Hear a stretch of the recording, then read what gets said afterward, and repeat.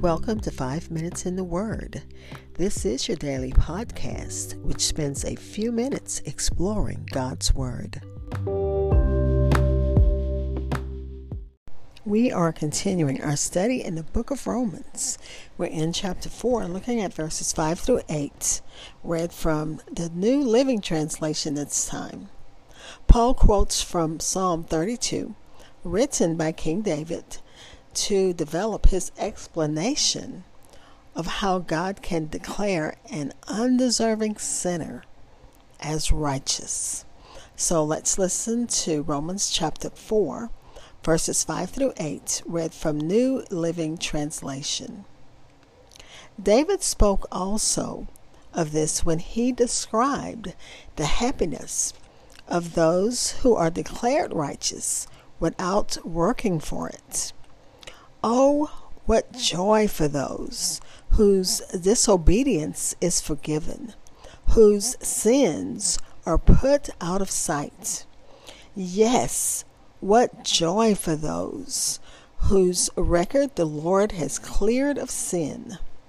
Again, Romans chapter 4, verses 5 through 8, read from New Living Translation. I'll be back with insights and close with prayer.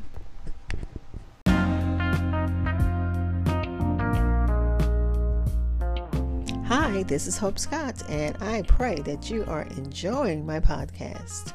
Stitcher listeners, you can listen, like, and follow on Pandora. 5 Minutes in the Word is available on your favorite podcast apps, including Amazon Podcast, Apple Music, Spotify, and so many others. Please like and follow 5 Minutes in the Word on Facebook and Twitter. That again was Romans chapter 4, verses 6 through 8 instead of verses 5 through 8. Read from New Living Translation. Paul is using David to confirm what he said about Abraham, that Abraham was not saved by works. He was saved by his faith. David had written of the joy of those whose disobedience is forgiven, whose sins are put out of sight, of God's goodness, God's forgiveness of sins by God's grace. And the same as declaring a person to be righteous apart from their works. So Paul is using David now. And we know David was the king of Israel. We also know that David did commit some egregious acts, but he said, "Oh, the joy for those whose disobedience is forgiven, whose sins are put out of sight." So let me go ahead and share from the commentaries. Just as David spoke of the happiness of those who are declared righteous without working for it. The introduction of this testimony of David to the same principle of justification that he just used for Abraham serves not only to explain it further, but also to show that under the law too, it continued to be recognized. And by David himself, he was a king and a psalmist, and he lived under that dispensation. King David of the Old Testament knew what it was like to be a guilty sinner. He knew the seriousness of sin and how good it is to be truly forgiven. He knew the blessedness of the man to whom God imputes righteousness apart from works. If David were judged on works alone, the righteous God must condemn him. Nevertheless, he knew by experience that blessed are those whose lawless deeds are forgiven. And if you remember, David had the husband of Bathsheba basically killed because he committed adultery with her And to cover his sin, he plotted and planned for her husband to go on the front line so that he could be killed. And it didn't happen the way David had planned it. So anyway, he's saying, and that he'd done more than that, but that was one of the major egregious things that David did. He tried to cover his sin with Bathsheba by having her husband killed. And David is saying, blessed are those whose lawless deeds are forgiven. And one commentary says it could be more than one deed. It could be multiple deeds. But God is a good God, and he is the one who cleanses us by the blood of his Son, Jesus Christ. David agrees with Abraham regarding the idea of an imputed righteousness. It means we didn't deserve it, but God called us righteous, a goodness that is given, not earned. And Paul shares from Psalm 32, verses 1 and 2, where David speaks of the blessedness, not of one who is justified through works, but one who is cleansed through imputation. This is centered on what God places upon us, the righteousness of Jesus, not on what we do for God. He said blessed, which means happy are they. They are highly favored. Blessed are those whose sins are covered, whose sins are concealed or hidden from view, on which God will no more look, and which he will no more remember.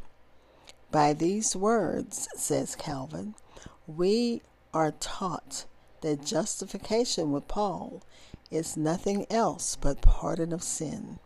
The word cover here has no reference to the atonement, but is expressive of hiding or concealing or forgiving sin. So we thank God for that, and we thank him for the blood of his Son, because we do have that salvation because of Jesus Christ. And he says God will not impute sin.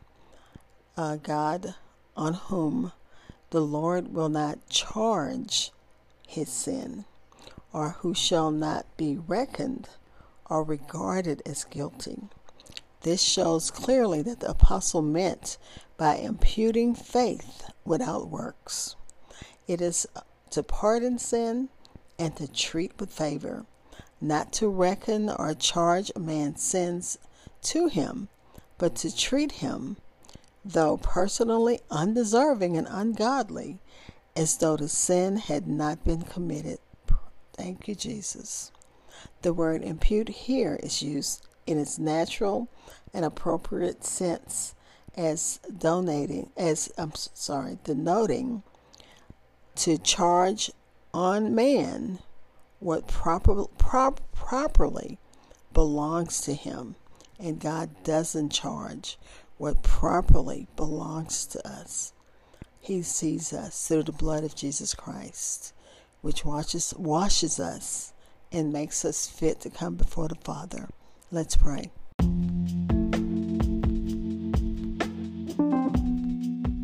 Father, we thank you for the lofty concepts in this section. We thank you, Father, that like David, we can say, oh, what joy for those whose disobedience is forgiven, whose sins are put out of sight. Yes, what joy for those whose record the Lord has cleared of sin. Father, we thank you for that.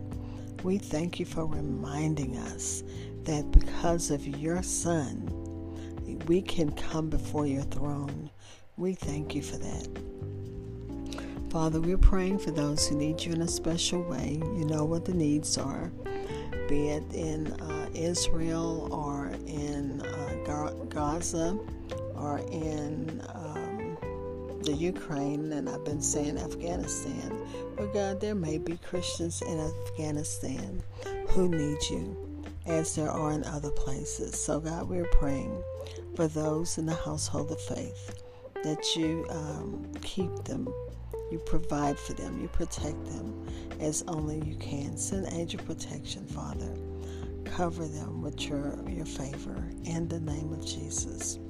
Thanking you for a good day, and thanking you, Father, as we prepare for the holidays, that things are well with us.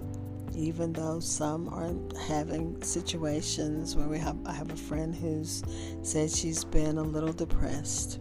But God, even in our depression, we know that you're still good, because she still praises you, even in her bad days.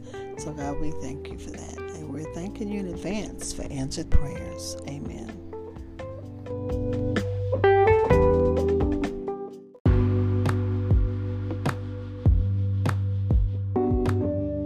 Thank you for spending time in God's Word with me.